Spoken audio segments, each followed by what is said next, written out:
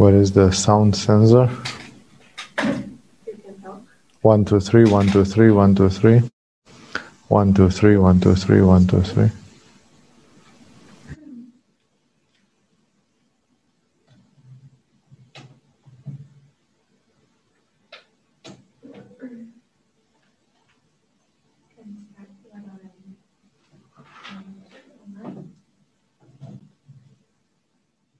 Everything is going? Okay. Namaste to all of you. I was thinking about what I will talk about tonight because I didn't restart with the Gospel of Luke and other major topics like that, like a series of lectures. It's still open. It's still open season, so you can come up with your proposals, needs, if you want to hear one of the subjects. Of course, many of the lectures are already uploaded and you can hear them from the past. But I was thinking, and I received a few good questions, like the famous story about false detachment and real detachment and so on. I thought that those were quite technical questions because I would answer those questions in a Q&A.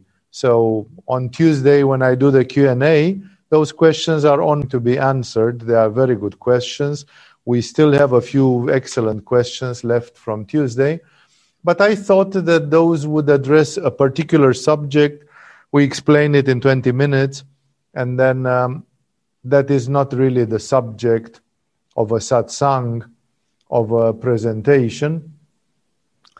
And one of the questions which I received in this week, nevertheless, it brought up a bigger subject, because here, locally in Pangan, in Agama, we were having some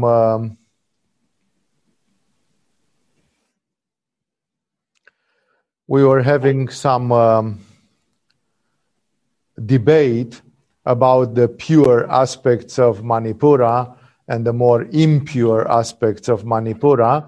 And somebody, we have seen some movies like the Judo Saga in our family circle here. And people were asking, well, then how can Manipura help you in a constructive way, in a beneficial way on the path of spirituality, on the path of spiritualization?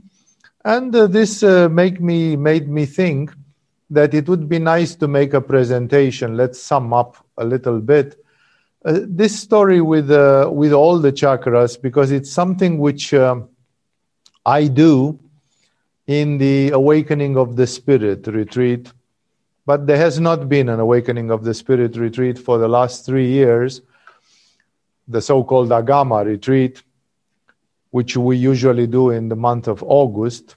Perhaps this year there will be some of it running again. And there I'm trying to make people understand, and that's why I thought, part of me thinks that this satsang which I want to do will be particularly technical, or will be for people who understand chakras, yoga practice. No, it would be of the level of Q&A or even further up. But on the other hand, this is something which we do in a retreat where people can openly come and participate in Agama practices and understand better these things. So I thought eventually let it be there. It's you can consider it a sort of a master class for the Awakening of the Spirit retreat from August, if it will happen or when it will happen again. And let's look a little bit at the human evolution and the challenges that it brings, along with the chakras, because the understanding of Agama is the understanding of energy. And everything with energy, we understand via the chakras. The alpha and the omega of energy is, or are, the chakras. They are controlling everything. Everything is going through that prism. So for our students, it's always very easy to understand things via the angle of the chakras. Although people who have not been too much in Agama or in Tantric Yoga, if when we speak about Manipura or when we speak about Anahata or when we speak about, they don't fully understand. If I say on Manipura, this is helping you a lot, this can be an obstacle, and people will say, well, where did he get that from? Definitely a student of Agama who has done a level, 2 levels, 3 levels, or 13 levels of Agama is understanding perfectly what we are saying there. Somebody who is just listening to this satsang out of curiosity but not having been involved at all with Agama will have some difficulties, because there is a profound knowledge of the chakras that is related with Laya Yoga, Kundalini Yoga, Tantric Yoga, what we do here, and that thing might elude you. So if you feel that you don't understand everything, don't worry. All these things are completely dovetailing, like they are homologated, they are completely checked, and they fit 100% in the tantric tradition. These are not the attempt of doing some speculative things. They are exactly what we do. They are exactly what we are working with. So, of course, we start always from the idea that some people, and there are not many, they have a peculiar interest in yoga. And I don't want to be selfish to try to get everything to yoga, to hoard everything on yoga. I would say, first of all, that there are people who are interested generally in spirituality or methods of evolution. This is all starting because of the famous motivator, the thing which makes the difference, which we call Ishvara Pranidhana, or aspiration, that some people simply think that life as it is taught in school and in television and in the society is way too boring, it's way too flat, that there definitely must be more to it than the fact that you are born, you get educated, you get a job, you get a family, you raise a couple of kids, then you start getting old and sick and you die. And in the end, there are people who say, if I knew that this would be my life, I would have committed suicide when I was 15 years old already. You know, it's like it's not worth it to go through all that. It's just a flat thing. I'm supposed to live like a cow. I'm supposed to live like my dog, you know, that it just gets born and it grows up and it receives food every day and it sleeps, and then one day it gets old and it will have to be put to death or it will die of natural causes. That's what it is, some biological thing. I'm a piece of flesh which is just getting older by every year, and I have to feed this piece of flesh and I have to give it sleep. And that's what makes me happy, that I live biologically like this. And oh, but no, I had a job, and in this job, I don't even know what to say. I did, I gave food to 100 hungry children in Africa. It's like, it's a great thing, it's not, I'm not like Walter, who is selling tobacco or booze in a kiosk. I have given food to 100 hungry children in Africa, and then I still get old and I die. So it's like, yeah, I had a life, and in this life I had a little bit of a job and a little bit of this, and like, I don't know how you are. I for one felt when I was young that if this is what my life is going to be like, I'm going to choke and die, and I could as well die young because it didn't make any difference. And I discovered I was not alone. There were some people called Shivananda, Yogananda, Ramakrishna, who thought in the same way. So I discovered that if I'm a weirdo, at least there are other weirdos like me, and we have a small circle of weirdos there, because there are people who don't want their life to be banal. And then some people try to say, oh, my life was not banal. I did bungee jumping and skydiving at least 310 times. In my opinion, it's still banal and it means nothing. No? You just try to give yourself some adrenaline rushes for fear of getting bored. And the other people, when you tell them this, they revolt. And they say, so what?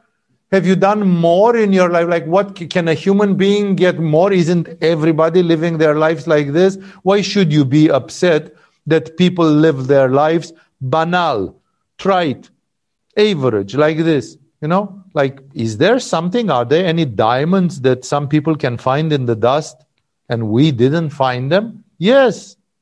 Yes, yes, yes, 1,000 times, yes. That's what I'm talking about. That there is much more. Much more is possible. Much more is possible. And much more is possible is either that you live a life of adventure. You know, at least in this life, I have lived the life of Genghis Khan. I have killed tens of thousands of people and I've become the king of Mongolia and I have done this. Like, it's unforgettable, man. Yeah. There is one way to have a different life by simply going to some extremes of violence, of sex, of, winning the Nobel Prize in physics or something, You go to some extreme and some people think that, oh, I didn't have 2 children. I had 22 children. Okay, if you think that can make a life exciting so you don't commit suicide when you are 15 years old because you have something to look forward to, maybe it works for you. But I'm telling you, and all those who are deep in yoga, up till here in yoga, all of them know that I'm talking the truth. Even that is not enough. Oh, I just put my money with Warren Buffett, and before I knew it, I had $100 million in my bank account. Sure. And like the Italian expression says, and then you die. Life is a bitch, and then you die. It's like, again, we have the same problem, that there are people in this world who discover that there are alternatives. Unfortunately, the percentage of these people becomes smaller and smaller because the school, the education, creates skepticism, creates blindness, creates animalistic attachment to the body and to the pleasures of life. And people don't even consider that there is something else, that you could search for something else.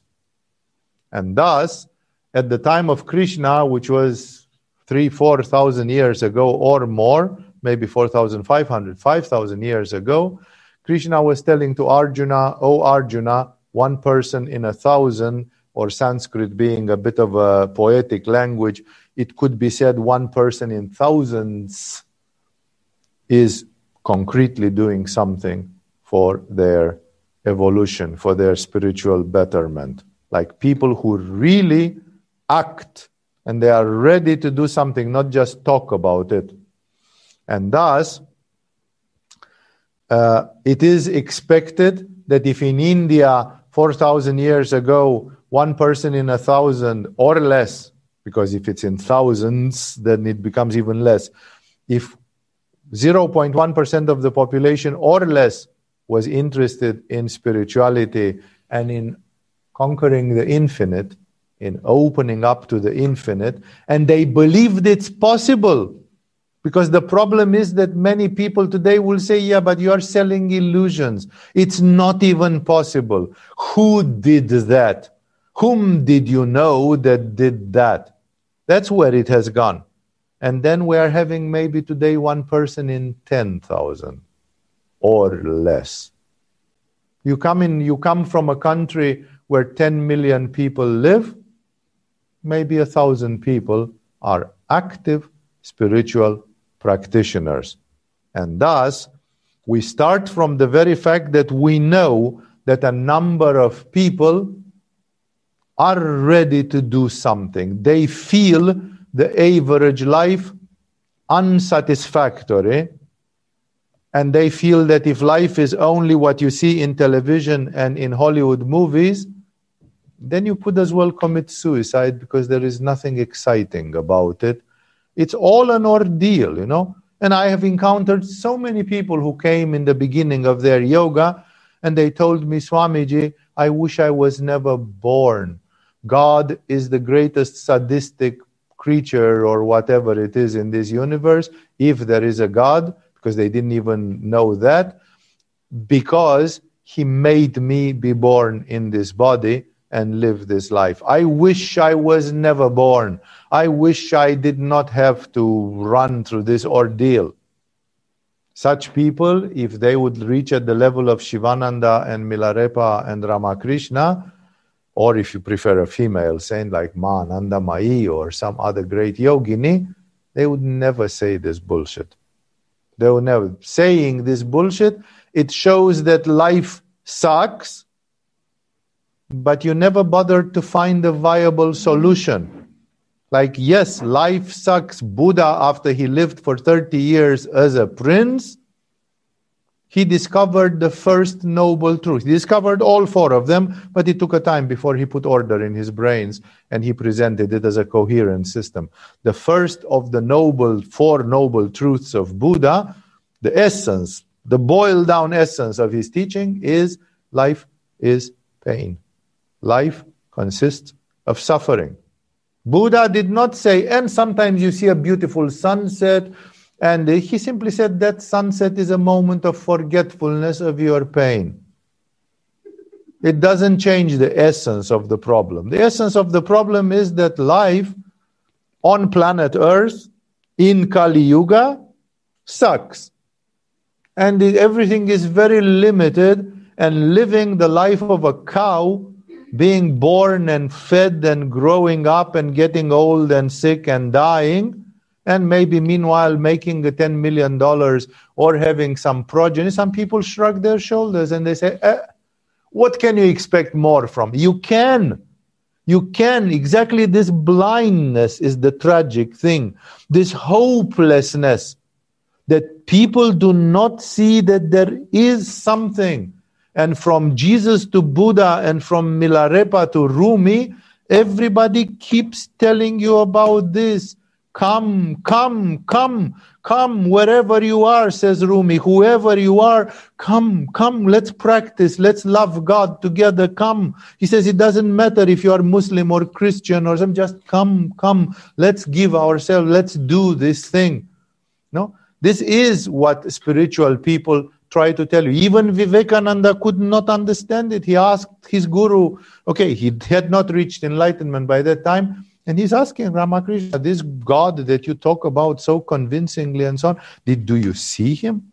And Ramakrishna looked at him. He was one of the most simple persons you can imagine, and he said, I can see God better than I can see you now. No, like, what more do you want? So either Ramakrishna was a liar, or indeed there is something which surpasses enormously these flat goals of the daily life. And the fact that some people can put up with these flat goals of the daily life is, from a spiritual standpoint, it's a defeat.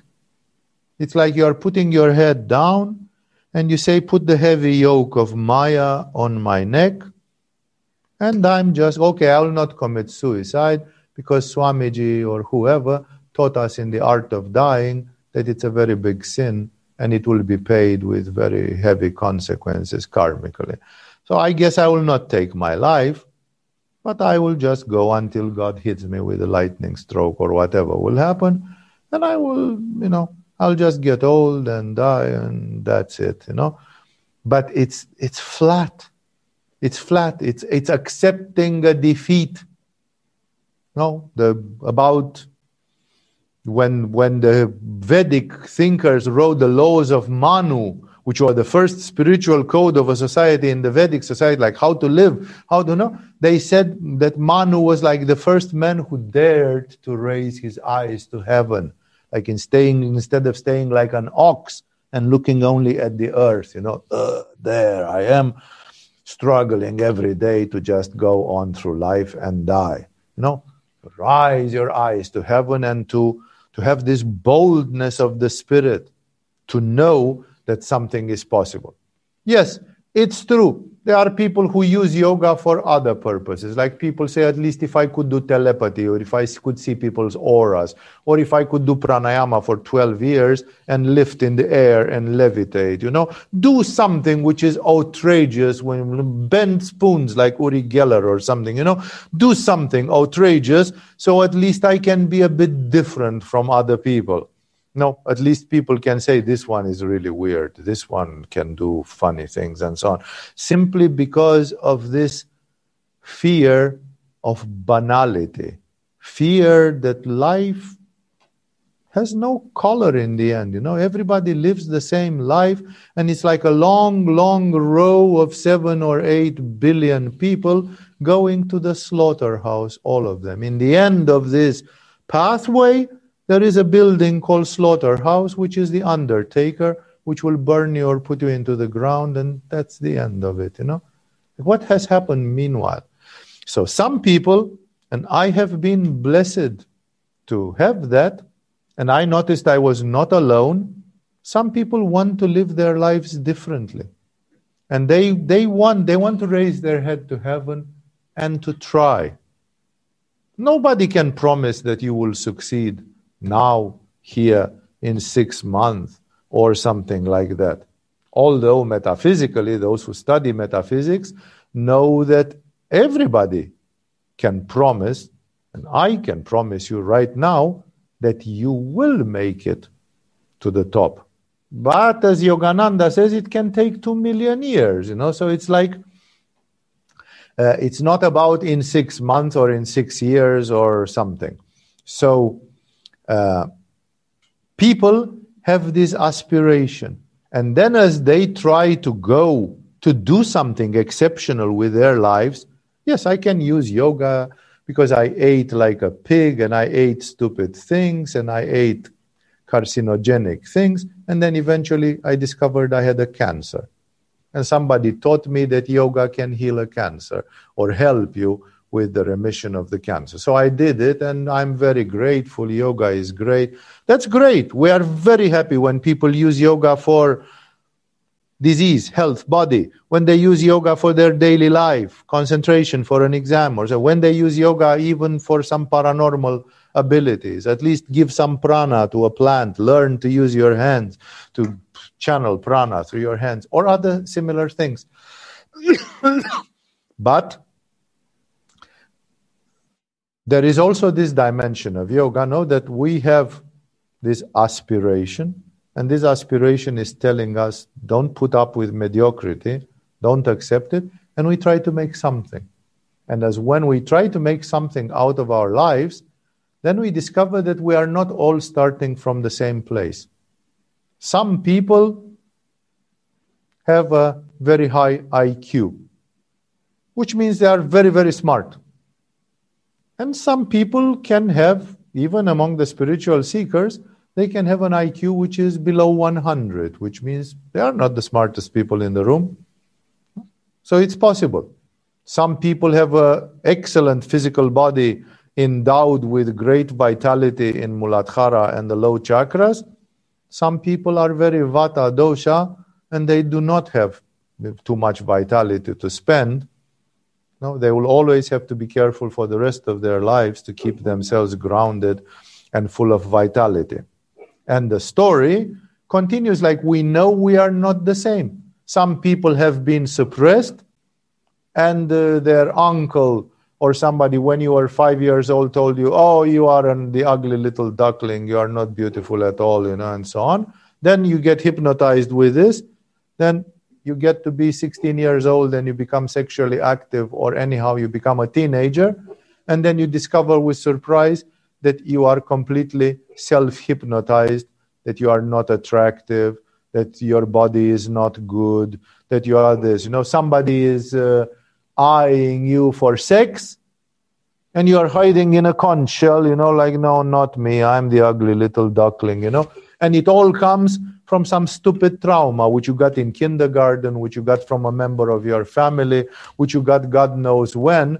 So some people come to yoga, they are neurotic, they are twisted, they are peculiar, no? And we translate this in yoga always through the chakras. Like we have people who come to yoga and have more Muladhara or less Muladhara, more Manipura or less Manipura, and their Manipura, because that's where the question started from, their Manipura is more pure or less pure, more harmonious or less harmonious, and then the question is, what are they going to do along the path?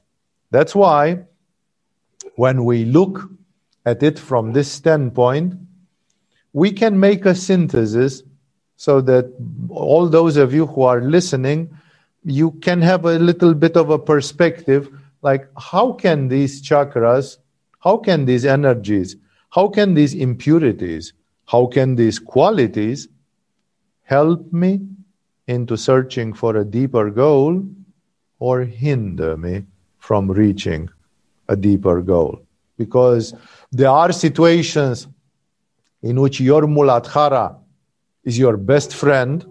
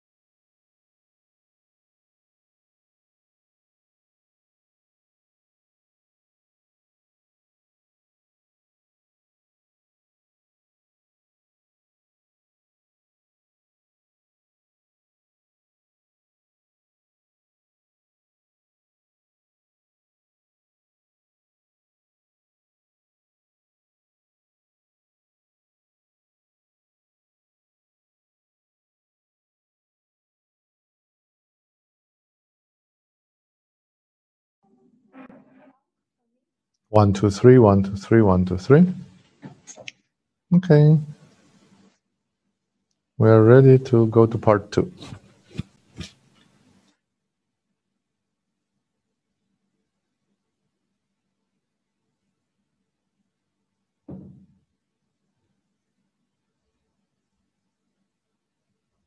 Just give me the thumbs up when I'm on. Okay. Okay, welcome to part 2. We had some technical difficulties here. Now we continue. So this long preamble basically helped me to tell you that, okay, let's suppose you have this strange virus, that you have aspiration and you want to make your life exceptional, outrageous, and not outrageous in the horizontal way by just doing 310 bungee jumps and skydive jumps in your life, but by doing it outrageous by finding cosmic consciousness, by finding the true love, by finding the ultimate meaning of things, the Buddha nature of all things, and all that, by finding the truth with a capital T. And then when you look at your preliminary conditions, then you find out that some of them, on each chakra, there are powers that you have, and that there are things which hinder you. And that's what we were talking about when this question was asked of me, that we started from some people who are having a good Manipura, and they were searching the path, the way, and it was in the Japanese culture, and some people had lost their way, had lost the path. They were supposed to be on a path. In that case, it was with martial arts, but actually they were no longer on the path. They were just hooligans, violent people, people who had lost any deeper meaning in that quest. And thus, I said, why don't we look at all of them a little bit quickly? In the Awakening of the Spirit, we take a session of 3 hours for each one of them, meditating on the cleansing of the different shleshas, of the different impurities in the chakras. But like this, it's maybe worth it for you to have a unitary image to think about it. So is Muladhara chakra a quality? It's the lowest chakra. But paradoxically, in spirituality, many gurus, they found it to be a quality until it became a defect, until it became a big problem. So a big Muladhara chakra is like a big Kundalini. A big Muladhara chakra is a very intense physicality. It's a very intense presence in the physical world. And this means that when you start going up, you go up exactly like a major rocket from a launch pad, like the Cape Canaveral rockets which put up space shuttles or something, like it's a big thing. So the Muladhara person benefits from this energy because it moves everything. On the reverse way, when such a person has made it up, as the spiritual influence is coming down, such a person has a very great power of accomplishment. Like if you look at the history of the 20th century yoga and spirituality, you will find mostly yogis that have been earth signs astrologically, which means who had a good Muladhara.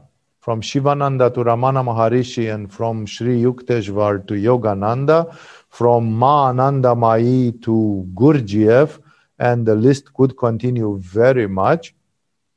All of them were Tauruses, Virgos, or Capricorns. No? That simply is very strange that the Muladhara, which is the lowest chakra and the furthest away from Sahasrara, can have such an effect. And those of you who do yoga, you know that it's because of the polarity which it creates. It's like you stretch a bow, and then the more the bow is stretched, the further you go away from the pure spirit, the more the zest is. Thus, Muladhara can give a lot of power, a lot of raw power. It's exactly like you strike oil and then you say, I'm rich, I'm a multi-millionaire, simply because oil is coming out of my backyard. And every day I'm pumping hundreds of barrels of oil. That's it. Muladhara is your oil. You have oil in your backyard, and a lot of things can happen.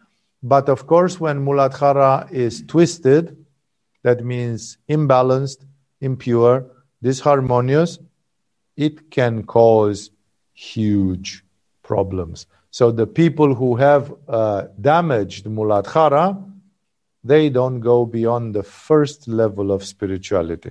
I have known tons of people who were even afraid to come to a yoga course.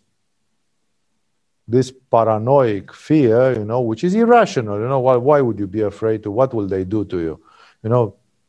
If you go to China, they give you an anal swab for COVID-19, but if you come to a yoga course, nobody will give you an anal swab or anything. It's like it's perfectly safe. Why would you have an irrational fear? Let me try this yoga for a month or for 6 months and see what's the big deal about it or something. No, this is a Muladhara which keeps you out of spirituality completely. It has the dimensions of fear, and this fear is horrible, completely irrational, going to panic attacks and other super irrational things. It has the dimension of a total laziness, like the biggest passive laziness in the world. I read a book of yoga and it sounded interesting, but I wouldn't move a finger. Like yoga, immortality, and freedom. Yeah, man, if you can give those to me right like this, look, I open my mouth for some immortality and freedom. Give it to me. No, it's like, are you willing to at least go to the yoga hall? And no, man, no way, and so on. So fear, laziness, a monstrous greed, which reflects either in food or it can easily become greed for physical objects, possessions, land, money, security of different kinds. And thus, it is important to have a clean Muladhara. People who manage to pass this first filter, it's exactly like you have police filters, and some people can pass the first and they get stopped at the second, Each chakra is like a stop where you pass or you don't pass. The people who pass this one, they will have at least the activity, they will start doing, they are not afraid, they are not lazy, they are not blinded by greed and so on. And at the same time, if they have a good Muladhara, their Muladhara will get cleaner and cleaner. If you practice vegetarian diet, if you practice sattvic diet, if you do hatha yoga regularly, if you practice other things, meditations and many other things which come together as a package with yoga, your Muladhara will get cleaner and cleaner. So even if in the beginning you had some hurdles, it can be solved to a large extent. Sometimes your Muladhara, if you are a person with Muladhara, needs radical conditions. Like for example, women who have a big Muladhara, even if that Muladhara is relatively clean, which means they don't have paranoid fears and other such things, they always have difficulties in subliming this raw energy. And for such women, a lot of hatha yoga, a lot of fasting and yang diet, and perhaps a lot of tantric sexuality will help them in dealing with this. What is a quality can at the same time be a burden, so one has to evaluate it carefully. And then you go to the filter of Svadhisthana. And in Svadhisthana, of course, the biggest problem is the emotions. And I have not seen so many people spiritually dying, because they could not surpass their Muladhara. But I definitely have seen most people dying spiritually because they could not surpass their svadhisthana. Like out of the many students who started and got drowned along the path, metaphorically speaking, of course, most of them was because they could not cope with their emotional nature. Svadhisthana comes up with expectations, dreams, fantasy, living in illusion, living in Maya, living in Fata Morgana and glamour, having expectations of a million types, being fashionable, being completely conditioned by other people's opinions, being gregarious, being dependent on socializing and on social reactions. And while this could be a great talent, like if you go to nirvana and come back to a wonderful svadhisthana, you can become one of the most charismatic person in the world. There have been gurus that drove the world nuts because they were very charismatic people, and charismatic for a spiritual person is good. It's really good, especially if you choose to be a teacher, because then you can spread the message beautifully. No? But until you reach there, the downside of it is that the person is drowning in this watery, emotional nature. Remember, the water has no personality because it assumes any shape you want it to assume. So water is like actors. Today they can play a monster, a serial killer, and in the next movie they can play a saint or some. That's the water. Actorship, Hollywood, everything is a svadhisthana machine because you are assuming any shape, playing any role, could be anybody. No? And unfortunately, this is lacking a spine. You could not go to Buddha and say, Buddha, you are all and everything. You have conquered nirvana. You have reached everything a human being can reach. And you are not afraid that you are going to hell or that you are falling back, sliding back into forgetfulness and so on. Would you like to play in a Hollywood movie where you are a sexual maniac and a masturbator? It's a play, man. You are just an actor. No? Buddha would be like this. He'd say, I don't indulge. I don't want to show to the world such a face. Like, yes, a spirit can be everything, but not me. There are lots of masturbators and svadhisthanic losers out there. I'm not one of them. But, aren't you too proud? Aren't you too rigid? Aren't you too stiff? Like, aren't you supposed to just let go and be everything and nothing? That's what svadhisthanic people think. When New Age svadhisthanic people imagine spirituality, they imagine spirituality in a totally svadhisthanic weird way, and they bring such skewed arguments, and therefore the obstacle of svadhisthana is getting lost in this Maya. This Maya, we call it generally, it means metaphysically something much bigger, but this Maya of Vishnu, this living in illusion, is very powerful on svadhisthana. And when you have a big clean svadhisthana, you are able to use it. Because, for example, you can create magic. There are 72 virgins waiting for you in paradise to, what's this? It's a spiritual svadhisthana. It's that somebody is promising you something and it makes it like it looks like Alibaba's cave. It's the treasure cave, And somebody from Japanese Zen would say, this is so much bullshit. Life is life. Death is death.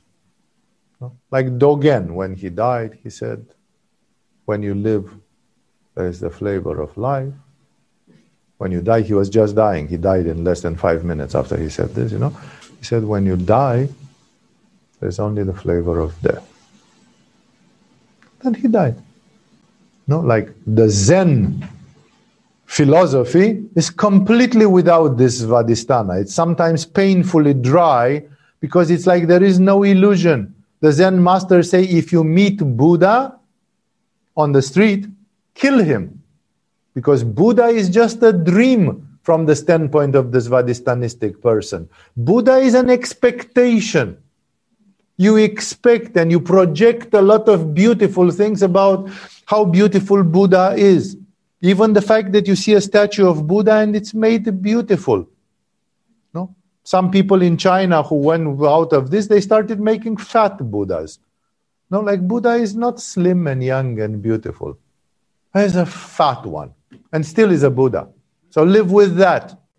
No? In the meaning that even the fact that you make a beautiful Buddha is a Svadhisthanic thing. Okay, you can say, isn't there some Vishuddha to it because of the aesthetic sense? Yes, there is, of course.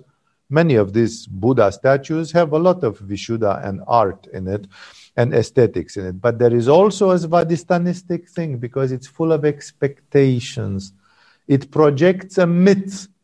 It projects a legend, and you trust in that legend. Is it useful? One of my teachers when I was young was very masterly at this. And every time he projected this sort of spiritual maya, I went home and practiced yoga like crazy for hours and hours. That means it motivated me. I responded to his myths. He gave me a motivation which was very good. So I have never been upset that he did that to me. No, I was always grateful because he actually he told me a fairy tale, and that fairy tale helped me to go deeper. Great. So Svadhisthana can be used. And if you become a magician, like for example, a person with Tantra and this, then you can create such an amazing thing. No, you can create such an amazing thing in which there will be a lot of Walt Disney. There will be a lot of illusions. Many people accuse the spiritual masters that in different traditions they created this spiritual Maya as to oppose the worldly Maya. No, here is the castle of Mickey Mouse. Instead of doing that, you can visit the castle of Mickey Mouse. No, and some people will come to visit the castle of Buddha or of Mickey Mouse or of whoever. But in the end of the day, this Svadhisthana can be used. If demonic people use their Svadhisthana to tell you, there is nothing, man. Better get yourself a job and work like a slave for David Rockefeller and get old and have 2 kids and then die, and that's it. That's all you can expect from life. That's the Maya which is given. That, hey, you are a proletarian, you are working class, 99.9% of humanity has to put their head down and work in a global village. It's globalization. There are a few super rich people which you don't know, and you don't know what they do and what their rights are in this world. And for the rest, just do what everybody does. Go to Hong Kong and go at 7 o'clock at a job and come back at 5 p.m. and you are squeezed like a lemon and you've made some money to survive, or if you are a bit better educated, you made a bit more money so you can travel a little bit and do some fun things. That's it. This is a negative Maya. This is the Maya which is given to people, in which people are told you can't change that. You can't do anything. That's all you can get. Live with it. Put your head down and accept mediocrity. And then it's okay for Jesus or for the Prophet Muhammad to come and tell you there is a place where 72 virgins can give you blowjobs non-stop. You just have to deserve to reach there. No, it's like, it sounds better than working from morning till evening in Hong Kong, like being some Chinese working ant. Like I want something else for my life. So do not think that spiritual people cannot weave a Maya, a counter Maya, a sort of Maya. The Vijnana Bhairava Tantra says it clearly. Many things are being said about God, Shiva, Bhairava, and most of them are like the candies which an Indian mother gives to her child to take medicine. Because medicine, if you want to take neem leaves, they are bitter like hell. And then mama is giving you some sugar candies and says, if you take the neem, here is some chocolate for you. It's the same with spirituality. If you will stand on your head for long enough, there will be some blowjobs in paradise for you. It's a candy. It doesn't tell you exactly what it is. So from the standpoint of Svadhisthana, there is a positive part of it, because it motivates people fantastically much, especially on a water planet as we are. People are motivated. And this tendency of some of the Zen people, Super Manipura dry, to kill Svadhisthana completely, it's not welcome, in my opinion. It's like it's cutting out a chakra completely. Svadhisthana is not good, not bad. It has its good parts. It has its charismatic parts. People need dreams. And Svadhisthana allows you to do that. Unfortunately, I see people drying in this emo nature of Svadhisthana, where people are just, and completely, and you ask them, why are you like this? Why don't you? I don't know. That's how I feel. Okay, it's like, what do you need? A cold shower, a beating, or something? Go to a Zen monastery in Japan and live there for 6 years to kill this, if that's what you are like. But such people, of course, will not even go to a Zen monastery because it's like completely killing everything. And then we go to Manipura. And Manipura is giving you the spine. Like, I want to be special, definitely. I want to be different. But when that Manipura is imbalanced, it becomes too much. And that special is, I want to be special at any cost.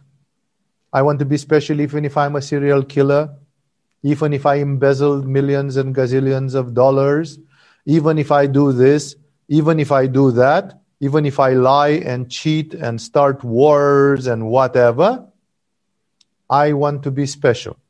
That's the level of the leaders of this planet. People like the Rockefeller, which I just mentioned, and others less known than him, who are the real people who have the thousands of trillions of gazillions of the real money. These people have this sick Manipura, in which they want to be special, they want to rule, and you can see that even in a crisis like Corona and so on, it appears very clearly. There is a document of infamy, there is a booklet published or allegedly produced, put on paper, published later, allegedly produced in 1898, two years before the year 1900. And in that booklet, on the first page, when it starts with the premises, it says, given the fact that the nature of all people is inferior and animalistic, then they have to be ruled mercilessly, exactly as swine in a herd. Like, that's where it starts from. It starts from the fact that from the level of Manipura, when Manipura is ugly and sick, then people are a herd of swine, and there is zero tolerance and zero mercy. And being the next Genghis Khan or the next Napoleon is absolutely no problem. Because if you try to treat people honorably, they will shit on you. Or like Jesus says, they will trample on the pearls and turn against you. But you can see immediately where the problem is, that Jesus, proposing a solution in Anahata, he never says, since people are inferior baboons, fuck them all, then you should rule them mercilessly. Don't treat them in any gentlemanly way. If some people rise and they have Manipura of leaders, take them as your associates in your ring of power. But all the rest, just treat them as evil from the beginning. Don't see any hope with them. There is no hope. History shows that whenever people were given power or something, they abused it, they misbehaved, they got corrupted, and it's an illusion to think that somebody is going to be so holy. Of course, these people absolutely hate Jesus or the likes of them, all the saints, all the pure saints of history, because that's the counterexample which they don't like to see. Hey, there is a 0.01% who are not like that. Yeah, but you know what? We can put all those 0.01% in a concentration camp, and for the rest, what we said is valid. It stays valid. There's no hope for those. Either they are Muladharistic or Svadistanistic or with a bad Manipura. They are like this, and therefore you should not try to transfigure them. That's a bad Manipura. We saw some movies with martial arts. Those people thought that everybody is a killer. Everybody is selfish. Everybody just wants to win. Everybody is a bastard. And it was not only that Sanshiro Sugata beat them, but afterwards he was feeding them and nursing them, being very kind. And only then they said, we have lost. No, we have lost because if this guy would have beaten us and thrown us to the garbage, then he demonstrates he's a wolf stronger than us. We found our godfather, we found a wolf stronger than my wolf. But still he's a wolf. But when I see that he behaves like a Buddha, that he behaves with compassion and balance, this is surprising. Much from the teachings of Socrates in Greece are on Manipura. Socrates is not touching, he's touching some things, of course, of intelligence in Ajna, purity in Vishuddha, not so much Anahata in his teachings. More you find, if you want Greek antiquity, more in Plato or others. But Socrates gives teachings of a healthy Manipura, of a healthy society on Manipura. The same thing is praised so much in Chinese culture and generally in Asia, is given by Confucius. Confucius, the disciple of Lao Tzu, he is not teaching so much about enlightenment as much as he is teaching about an enlightened society on Manipura, Chinese, typically Chinese, with balance, with harmony, with generosity, with noble feelings, with all that. So a bad Manipura generates an egoism, because remember, Manipura is the chakra of personality. Please, somebody give me a sign when it's 10 o'clock so I know to diminish things down. Yeah, just give me this sign and I will know. So bad Manipura, Manipura is the chakra of personality. A bad Manipura means a bad personality. They are even called in medicine personality disorders, like megalomania, paranoia, schizophrenia, different forms, and so on. It's personality disorders. A personality disorder automatically shows that that person's Manipura is very fucked up, very impure, very imbalanced, very distorted. And if it just grows because the person does just Uddiyana Bandhas and Naulis, it just becomes more powerful, but still distorted. So there needs to be purification, balancing.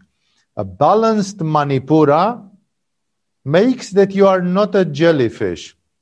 I almost never saw spiritual practitioners who had only Muladhara and Svadhisthana. I have a huge aspiration from Muladhara and a huge vitality, and I have an excellent imagination that I'm looking forward to Mickey Mouse, Vishnu, or whatever it is, and I'm working and doing things. Definitely people who have spiritual practice, and so, they have something above as well, something in Anahata, Vishuddha, Ajna, or even Manipura. And therefore, have I seen spiritual practitioners without too much Manipura? Yes. Like, for example, those of you who have seen or see that movie about that Christian saint, Saint Joseph of Cupertino, the one who was levitating and who was a real weird, kinesthetic, bizarre person. You don't see almost any Manipura. It's true, he was stubbornly doing his things, but he doesn't manifest too much Manipura. He was a bit of a moron, a bit of an idiot. You know, the Manipura people are more fiery. They try to look smart. They try to answer back. They, you know, like if you tell them, you know, did you know that you could do this in Kopangan? They would say, oh yeah, man, that's really, you know, like they would try to show that they are online, that they are on, that I'm not the village moron or something like this. No, that guy was the village moron. And still God made him float in the air, and because he had Anahata, Vishuddha, other things. So if you would have, maybe he had a good Muladhara, good aspiration, good, maybe he had some good imagination in Svadhisthana. Maybe his Manipura was weak. No? And then in the daily life, this would not be the kind of person who goes to Tibet to convert Tibet to Buddhism, like Padmasambhava. You have to be really Manipuristic to go and say, now Tibet becomes Buddhist because I went to Tibet. You know? Or Jesus comes and says, now there is a new covenant between man and God. You don't need to burn lamps, and you don't need to cut the foreskin of boys anymore. Now you just drink water and wine and whatever, bread, thinking of me, and that's the new covenant. That's good enough. Don't you need to have Manipura to think like this? That you are the Alpha and the Omega, that you are making a difference. There have been saints who have gone to Japan to convert Japan to the Catholicism, to the Catholic Christianity. No? Japanese people did have a lot of Manipura, but Xavier Kiefer and others, is a Catholic saint who did that. They were having an equally big Manipura, you know, like they were going there to change the world, to do something, you know. So people who have Manipura in spirituality, they are vertical, they are samurai-like, they want to act, they want to do, they want to serve, they want to change the world. If Manipura is sick, they get lost in power games, they get lost into personality disorders. They get lost in all sorts of other miseries. And eventually, here is the dictum which says, power corrupts and absolute power corrupts absolutely. That's a false dictum. It's not true. It did not corrupt Jesus. It did not corrupt Buddha. It did not corrupt Milarepa, although he had the power to change the rotation of the earth on its axis if he wanted. It did not corrupt Saint Mark of Ethiopia, who moved the mountain by mistakenly speaking to that mountain. So it's not true. Power corrupts because people have a bad Manipura, and in the moment when you put power in it, it goes in all the wrong channels. And Manipura is already imbalanced, impure, and it goes in the wrong place.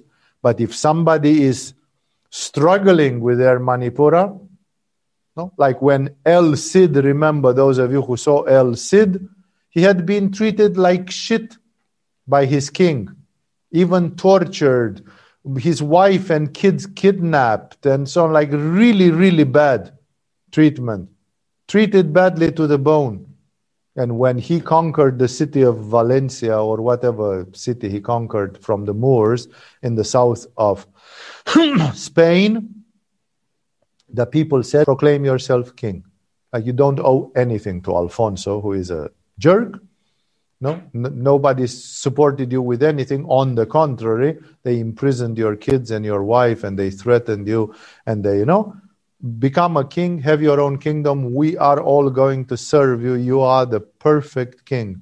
You are harmonious on Manipura. You will not make any abuse. You are the man who really deserves to be a leader. And El Cid turns to the city and he says, I take the city of Valencia in the name of Alfonso, king of Leon and Asturias, and so on. And like, he doesn't fall for it. That's a perfect Manipura. That's the perfect Manipura. No, he doesn't get corrupted by power in any way whatsoever. And he is ready to give his life. No? And he serves. He serves. Because in the end, we all serve. Jesus served God the Father. Many, many, many other saints, men and women in the history of this mankind, they served their religion, their God, their guru, the things which were holy for them. And in this way, it's not true that power corrupts always, but when you have a dirty Manipura, then yes, it corrupts. That's why many of the people in the religion, they avoid power, because they are afraid that they will not be able to handle this power. And it goes for all of us. This is valid for all of us. No? Whenever you reach a position of power, either temporal or spiritual, there are tests about the power. So if you have no Manipura, you are a jellyfish, even if you are a saint. You are some guy who lives in a place, and maybe when he's alone he levitates and he's with God, but he is the village moron. He is like, and then I pray to Virgin Mary. But no Manipura. I'm jumping directly from my vital energy to Anahata, Vishuddha, Sahasrara, something, but no Manipura. Hey, why didn't this reluctant saint go around like Francis of Assisi or something, preaching, doing? No. Francis of Assisi probably had much more Manipura than this guy was having. No?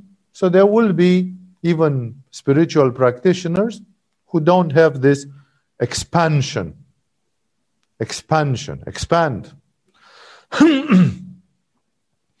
One of the ex-managers of Agama was asking me, Swamiji, do you want to conquer the whole island or something? No, the whole world, the whole universe, if possible, but in a harmonious way, not by becoming tyrannical with anything. No, I don't need to be a tyrant. I just need to have the activity, the service going on. So we move to Anahata Chakra, and Anahata Chakra already starts having no problems with Muladhara, Svadhisthana, Manipura. There are problems. You all know that in Anahata Chakra, the only problem really is the superficiality. I come from a country where there is a lot of Anahata, and it seems that the national soul of my country is an air country, is air, it's made of air. It belongs to the astrological sign of Aquarius. And my first spiritual teacher told me, when he taught me about some of these things, and he said, we Romanians, and then he used the proverb, an expression, which in Romania says, foc de paie pălălaie, and it means a fire fed with straw, a fire made of straw, what the cows are eating, hay, a fire of hay, which is just a big flame. Like you never expect, when you burn coal, the coal is burning for 2 hours and it can melt iron. But hay or paper, it burns happily for 30 seconds makes a big flame, and then it's gone. So he simply was referring to the poison of Anahata Chakra. That in Anahata Chakra, we had people who came to Agama, and we still have some now, by the way, just watch and see for those of you who are in the administration and know what I'm talking about. We had people who say, I want to pay for 8 years of courses of Agama. Now, like I have the money, this is straw fire. Those people disappeared in less than 6 months from Agama. They never made it even to level 5 or something like this. No? This is something which comes from the imbalanced Anahata. The imbalanced Anahata gives a sort of an extraordinary enthusiasm that you feel, man, I want to end my life here. I want to stay with Swami Vivekananda ji. And when I die, please make a stupa in his garden here. Bury me here. My life belongs to Kopangan and to Agama and to Swami Vivekananda ji. This is straw fire. You can never take it seriously. This is just a big flame. Because people who are more melancholic or a la Milarepa or something, they don't make big statements. But you can see that they are doing. There is no need to flap your wings and say, ha ha ha, here I will be forever, I think. I found what I was dreaming about. Yes, in 6 years, the silent one will still be there practicing consistently, and you will be gone to other places. That's why when Anahata has this flaw, it gives a superficiality. It's very beautiful. Like people who have Anahata, because we are in a tantric school and this thing of relationships is working all day long. People who have Anahata, they have been in love with everybody in the school. Like every 3 months they fall in, maximum, every 1 month, they fall in love with someone else. And every time it's completely sincere, it's completely pure, it's completely beautiful. You can see it on their faces. They are walking 10 centimeters above the ground. But if you would ask them, are you aware that this is going to change in 1 month? They can never see it. They are blinded by it in the meaning that they don't see that it's a transient thing and it's a beautiful energy which comes and goes. And unfortunately, if the same thing is about your love for God, and if the same thing is about your devotion to serve Shiva, and if the same thing is about you living a life of spirituality, it will not work. Paul, the apostle of Christ, he got enlightened on the road to Damascus. He became blind. Peter prayed for him, took away his blindness, which was from God. It was a God-induced blindness, like the blindness of Edgar Cayce in the 20th century. And then because of the social and physical circumstances, he had to go to the city of Jaffa, in today's Israel, if I remember correctly, and they had to wait for a sign. Paul lived in the house of a net weaver, a fisherman, a man who was making nets for fishermen, and he was the apprentice of this guy, and he did not talk about God, preach about God, participate to any major Christian spiritual event for the next 8 years. I can promise you that Paul was not having superficiality on Anahata. Because any person that has superficiality on Anahata would have died of boredom waiting for 8 years so that Peter takes the finger out of his ass and gives him a green light to do something for the Christian community. Nobody resists that. That's the sort of test which in Japan, in Tibet, in India sometimes, the gurus were giving to their disciples to make sure that they are not enlightened by this straw fire, which sooner or later, and then you know what's happening. People don't want to acknowledge that the straw fire has gone, and they keep on living a phony life. They go to a monastery because they said, I discovered Jesus, and I started crying my heart out, and I fell in love, and I went and I became a monk or a nun. And then 6 months later, the love story with Jesus is over. But they don't come out of the monastery because it's a sin. It's ugly. It shows superficiality. It shows that you are not seriously committed. And then they don't come out anymore. But then their life, which they will live in the next 40 years in that monastery, is a fake. That's why there are so many fake monks and nuns and so on, because at one point in their life, for sure, they fell in love. But then that love, and they didn't know how to get it back. And thus, a good anahata is a detachment, it is love, it is transcendence, it is that people want to mock you, humiliate you, that people want to destroy your physical body, that people want to take something from you. You know, somebody is asking for your shirt, give him your coat as well, says Jesus. You know, like people want to rip you off, people want to abuse you in all the possible ways. And the anahata people are the perfect targets for being abused like this, because they are the kind ones. They are gentle as doves. No?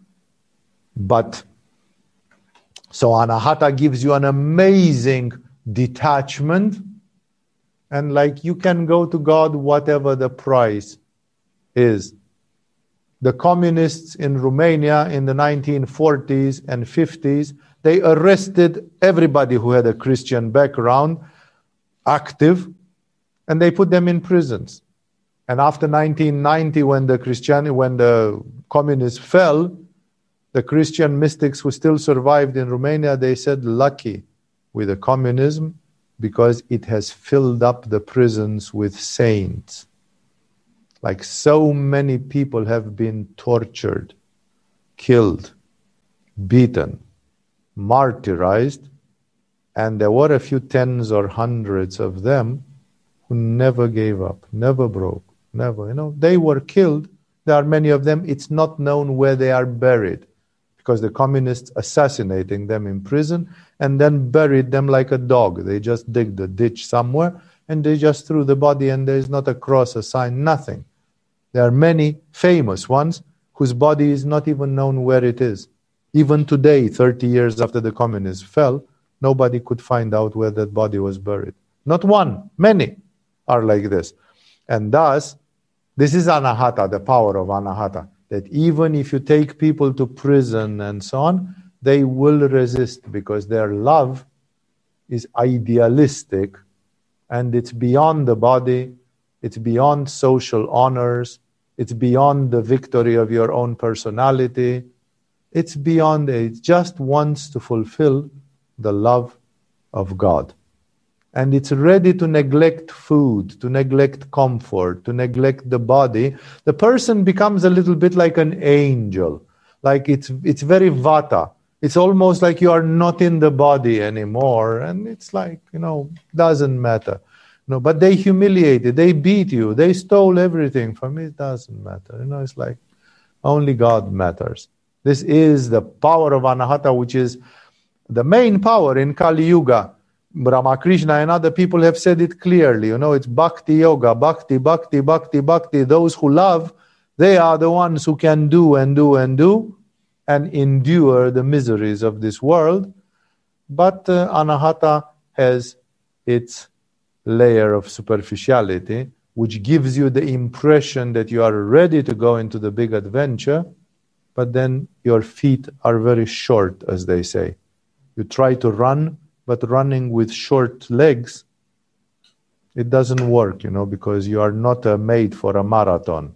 You can run 10 meters and then you discover, oops, I'm not made for the big race. And then, of course, here it's not that but anahata needs to be balanced. That's an imbalanced, impure, disharmonious anahata. It's not the anahata of the people who endured forever and ever. they would endure. Then with Vishuddha Chakra, it's definitely less and less problems. Vishuddha Chakra will give you the problem, the obstacle, that you can become too cold and too isolated. Like you are like Leonardo da Vinci, you are like Albert Einstein or something, and the world around you is made of morons and baboons. And the only thing to do is just to stay away from them. It's like you want to mingle in as little things. Either you are an artist or a scientist or a mystic or what you are.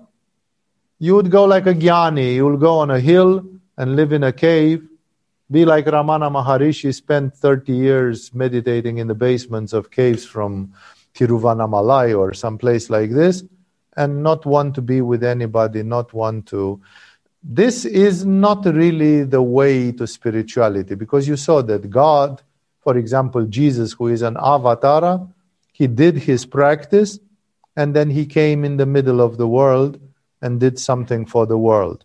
Krishna, who is another avatara, he collaborated with the Pandavas, he spoke to Arjuna, he taught about karma yoga, he did something for the world, he participated in historical events. Abhinavagupta, who is suspected of having been an avatara, Abhinavagupta wrote Tantra Loka, the only comprehensive treatise on Tantra in the history of India. He was a great teacher, he wrote many things, and he, of course, excelled in philosophy, dance, music, arts, and so on. Ramakrishna, who is also supposed to have been an avatara, minor or not, he is the one who restarted yoga and the Hindu things in the 19th century, where after the Mughal rulership, yoga and these things have been down for 6 centuries in the history of India, and it is with Ramakrishna. Like, if I'm asking you, please name a guru, a big guru, before Ramakrishna, you will be at a loss. Only those of you who know the history of yoga very well, but not before the 12th century. Between the 12th century and Ramakrishna. No? Nobody. Of course they have been. Svatmarama has been there, the Guru Geranda has been there, and others, but you don't know of them because maybe you haven't studied thoroughly the academia about the history of yoga. But if I'm asking you, tell me big gurus of yoga after Ramakrishna, you will come and say Ramakrishna, Vivekananda, Abhedananda, all the disciples of Ramakrishna. Then Lahiri Mahasaya, Sri Yuktesvar, Yogananda. Then Ramana Maharishi, then Mahananda Mai, then Shivananda. Then you are going to find Aurobindo and so on. All these are having their root in Ramakrishna. Without Ramakrishna, the new yoga, the new wouldn't have existed, as much as people think. So, all these people have done something. Vishuddha feels often like not doing much. Not doing much. Those of you who saw the movie about Michelangelo painting the Sistine Chapel, the agony and the ecstasy, you know that the Pope had to rape him a couple of times, had to force him, to threaten him with prison, to whatever, to really, really push him, because Michelangelo would have done it, but wouldn't have done it, but would have done it, but in very special conditions imposed by his own brain, only like this or only like that, And that's just a sort of puritanism on Vishuddha, which prevents people from materializing goals. There's been a guru in India called Meher Baba, who practiced Mauna for 40 years. He really had a good Vishuddha. And in the end, he is one of the biggest guru flops in the 20th century history of India, because he claimed that he was the new Messiah and this and that, but he never took the finger out of his ass to talk, to walk, to do, to write, to do this or to do that, because he was always too much Vishuddhistic, puritanistic, staying in his silence, and and he thought that anybody will understand how precious he was. Well, they didn't, Because you need to be like Jesus. You need to come and slap them over their head and say, man, stop being baboons, get up and do something, and so on. It's true, you get crucified in the process, but at least you do something. So Vishuddha has this problem that people are in a way too detached, too puritanic. They don't want to touch the mud of existence, but the quality of it is an incredibly intense aspiration. I think sometimes, I am sure actually, that the aspiration on Vishuddha is even more mad than the aspiration of Anahata.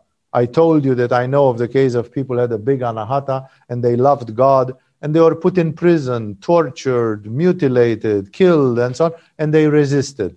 Vishuddha would be more than that. Vishuddha would be like, there is a spiritual reality, which is, Ramakrishna had a little bit of this, which is so perfect, so pure, so much beyond the understanding of the average human being, that not to be devoted to it is like the ultimate crime. Ramakrishna, when he experienced Vishuddha Chakra, he said, I could not even talk to my mother because when she said, your sweater is getting holes in it, you should change it. And Ramakrishna was like, leave me alone with the fucking sweater, He behaved like a madman. Like, everything you can do is talk to me about the sweater. But why don't you talk to me about Lord Vishnu? That's what I want to hear. Vishnu, Vishnu, Vishnu. Hare Krishna, Krishna, Krishna, Hare Hare. That's what I want all day long. And he said, I ran screaming. I ran like a maniac in the forest nearby. And there my mouth was pouring words of praise for God. Like, that's all I could do. Holy, holy, holy, Kadosh, Kadosh, Kadosh, holy, holy, holy is the Lord our God. That's why you are like an angel. The angels are sitting, the seraphims and so on, they are sitting in front of the throne of God, and all they can say is not, God, planet Earth sucks. No? Instead of this, the only thing they can say is, holy, holy, holy are thou, God. It's like, that's all to be said. You can't stop from praising, worshipping, That's Vishuddha. And the aspiration of Vishuddha is formidable because the people who have this, they are completely detached from sex, body, honors, praise, name and fame, money, power, even love. They say, I don't even need to feel the love of God. I just need to say, holy, holy, holy is the Lord God. And if God doesn't love me back because he wants to test me for 300 years, I will just go on saying, holy, holy, holy is the Lord God. It's like, I don't need anything. I just need this purity, this praise. This is already a level which is very rare. Ramakrishna experienced it. A few others experienced it in the world of yoga and, of course, in the world of saints as well. And there are no other major problems as you go so high. Of course, metaphysically, we are being told by different gurus that huge temptations can appear there. Like when Jesus fasted for 40 days, and the 40-day fast is opening your Vishuddha chakra. When Jesus fasted for 40 days, first thing which happened, he was in today's Jericho, east of Jerusalem. And when he fasted for 40 days, the first thing which happened is that the devil came and tempted him, told him, now that you've become so big, we can give you the whole power over the planet Earth. And his answer was, fuck off, you don't compare to God, not even far, far away. No, and he tempted him 3 times. No, so on Vishuddha, there can be, when you acquire a level there can be a level of spiritual testing, but it's beyond, how many people have been tempted like Jesus. Try to think in the history of the planet Earth. And then there is Ajna Chakra. In Ajna Chakra, the distortions are only the distortions that we can see that things are big, great, there is a contact with the cosmic mind, people may be endowed with clairvoyance or other exceptional abilities, and sometimes our own mind can be so disturbed that we get lost in the labyrinth of the mind. Our mind is not enlightened by Sahasrara, and there is a barrage, there is a blockage, which is karmic. And there are some signs, the Tibetans have taught us some signs by which you can identify, like see it on people. That's not essential, but sometimes it's there. And sometimes the people who have this big ajna, they can take it in a very wrong direction. And the worst thing is that such people will become atheists, Satanists, Marxists, materialists, simply because they cannot see God because of too much intelligence. There is too much mind, and some people who have this too much mind, they know. Gerard Croiset, the Dutch clairvoyant, who was of Jewish origin but living in Holland, he said, my mind is colossal and I can see things which normal people can't even dream. But, he said, I am aware that there exists a sphere of consciousness above the sphere of my mind, and I know that that is the Alpha and the Omega, that is everything, but I don't have access there.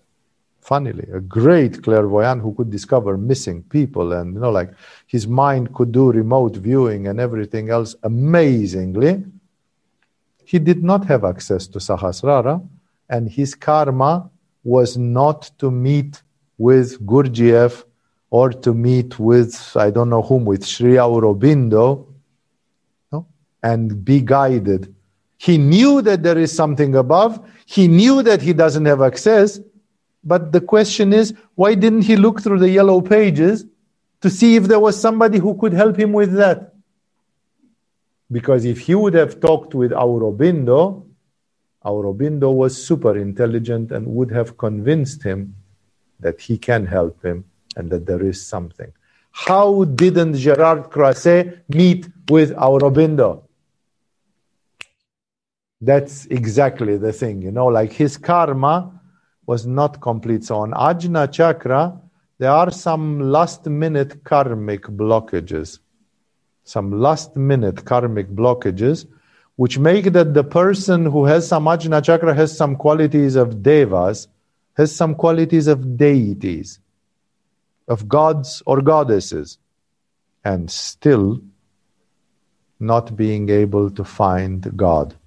The center of the labyrinth, the needle in the haystack, is still not available to them. I would say, if I wouldn't know this, that Gerard Croiset or somebody like him, whoever, the other guy, Edgar Cayce, and many others, they would have been the best candidates in Europe to become enlightened beings in the 20th century, especially with the opening that you could just book an airplane and go to India and sit at the feet of Shivananda or Aurobindo or Mahananda Mai and get some guidance. And they did not. They did not. So in Ajna, there are some very incomprehensible karmic, causal blockages high in the causal levels.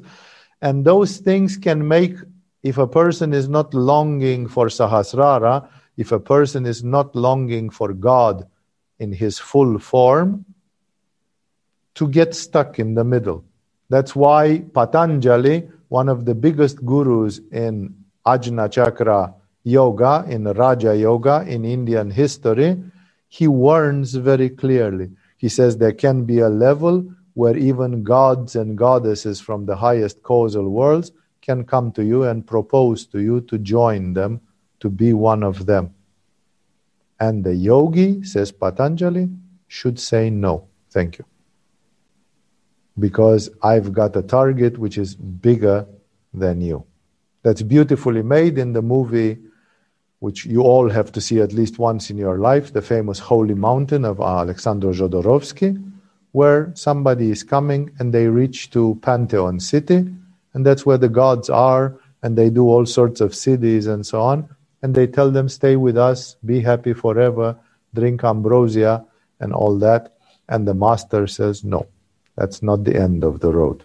The end of the road is the top of the mountain. We have to climb on the top of the mountain. So, in this way, even Ajna chakra does have some incomprehensible blockages in which sometimes it's exactly like even an Ajna chakra person sees but doesn't see everything. For me, a typical example of the modern times is this Darren Brown, this guy who does hypnotism. He exhibits siddhis on Ajna chakra, and he doesn't believe in siddhis and he doesn't believe in God. And I could bet that his body is bearing some of the Tibetan marks which show exactly this condition of being stuck between. Of course, eventually he will get there, but eventually says probably not in this lifetime, or probably not in this lifetime without a heroic effort in which somebody is doing like something unheard of, like somebody breaking the chains in which he or she is chained. So that's the world of Ajna chakra, because there the obstacles are at the level of karma and maya and these kinds of things. In this way, I tried tonight to tell you that in each chakra, up till Sahasrara is not a chakra, so you don't have a problem there. I cannot comment on Sahasrara because there is no such thing. The only terrible thing which can happen in Sahasrara is that if you reach to God way too much, you die. In 20 days, in 30 days, you leave your body. No? That's exactly what the Jewish prophet said when they said nobody can see God and live. Like if you get to see God, you are so much merged that you have gone beyond what the human body can tolerate. But that's not a sad event. It can look scary, sound scary for earthlings. But it doesn't represent anything negative that somebody has gone in Sahasrara so much that they shot like a rocket out of this world. And that's not sad at all. It's a big spiritual victory. But from the standpoint of the earthlings, we think that our planet is such a wonderful place to be that everybody should stay here and rub shoulders with us, because that's the place to be, that's what to do. It's not entirely true. Of course, there is compassion. There are people with a spiritual mission like avatars and others who come to Earth. That's a totally different story. And therefore, with Sahasrara, there is no problem whatsoever. With all the other 6 chakras, there can be problems. Muladhara is the heaviest and it gives the biggest amount of blindness. Svadhisthana is very strong on planet Earth because it's the dominant chakra of this planet, and most people lose their way due to their Svadhisthana. On Manipura, there is the danger of power and personality disorders. On Anahata, we start seeing the light, and there is only this danger of superficiality, not focusing constantly. Like, I don't know why I'm so crazy. And I always fall in love, but I always find something to be enthusiastic about. So, it can disturb your life, but it's not a real problem that you have a heart which is too open. You cannot complain about that. You can complain that you don't control it and say, this heart which is so open, I want to give it to Shiva. I want to wake up every morning and sing a song of love for Shiva, and then it's yang, like I voluntarily put my heart to do the work. Wake up in the morning and sing a song of love for the beloved. No, this is how I put it to work, and it doesn't play with me, I play with it. I am the master of Anahata, not some air energies, some vata energies are my master. Yeah. Vishuddha, the isolationist, perfectionistic, puritanic thing, which is a small thing because there have been many gurus who lived in an ivory tower and they couldn't care about the world and lived in caves and lived in monasteries, and they never communed with the physical world anymore. And Ajna, which is a strange one, because here there are some unfulfilled karmic things, there are some, and from this there appears a thing that even when you are in the mind, you understand the power of the mind, and yet you cannot see God. One of my tantric partners in my early life, she believed in reincarnation, she believed in the planes of the universe, she believed in paranormal energies and powers, and she did not believe in God.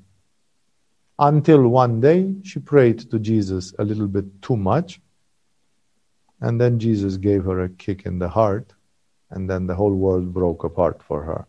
No? Like there is an exit out of this, but until that time, she was a reader of Jean-Paul Sartre's existentialism and bizarre things like this, high-level intellectual, but nevertheless fucked up.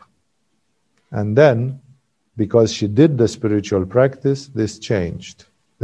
So for all of you, identify your strengths, identify your weaknesses, identify from which chakra is your aspiration going, feed it, nourish it, and do such things. Like let's say you have an aspiration on Svadhisthana, then you need stories, you need urban legends, you need fairy tales, you need idols, you need gurus, you need stories about the big saints, what they did. And if somebody is coming and trying to disappoint you and say, actually Ramakrishna was not so big, just simply turn on your heels and go and say, I don't want to listen to your shit, because my aspiration comes from Svadhisthana and I need to worship Ramakrishna. I need to believe that Ramakrishna was great. And then you are coming and telling me that he actually was smoking. If I didn't know that, I would have been better off. Because for me, Ramakrishna, like for example, I did not know that Ramakrishna smoked for at least 10 years in my yoga practice. Now I have fucked it up for you because I told you he did. But there are other such stories that where you simply don't want to hear. Some people say, but I do want to hear. Okay, you don't have an aspiration from Svadhisthana. Maybe you have an aspiration from Manipura. If you meet with Buddha on the street, kill him, because he is just a soap bubble. He is just a fairy tale. The truth is not in the legend of Buddha who was born in a Nepali village or whatever. That's bullshit. The truth is that you sit in front of a wall and do zazen for 30 years, giving up everything. No? But a person on Svadhisthana would not manage to do that and would not have the aspiration for that. That's why you have to identify correctly what's your energy, what are your types of aspiration, what are your strengths, what are your impurities and weaknesses, purify the impurities and weaknesses, and enjoy the beauty of your aspiration and of your spiritual practice. Because Ramakrishna, when he was asked, he said, if I had to restart everything, I would restart everything from scratch and do more than what I did. This is aspiration. Aspiration is that you never give up. You never give up. There is nothing to give. What to give up? And to turn back to mediocrity? And then when like I've seen people they dreamed about becoming Buddha, and then when they were 40 years old, they realized they won't become Buddha, which was not true because they could still, of course, but the devil took away their mind. And then they quickly made 2 kids, got a job. Now they are programming computers, These people, they put a bullet through their head already. Like why give up? Why not continue? No, why not impress God with your perseverance and say, even dead, I'm lying in front of your door like a doormat. When you open the door, I will be there. Dead or alive, I will be there. Nothing will take me away from your door. I knock at your door, dead or alive, forever. That's what God wants to see. Then you are getting every gift in the book. So that's why cultivate your aspiration, find your strong points and weak points, and give me more good themes like this to explain to you about spirituality. I think it's enough for today. Thank you all for this wonderful session, because I have been through some of my own memories and understandings of this. And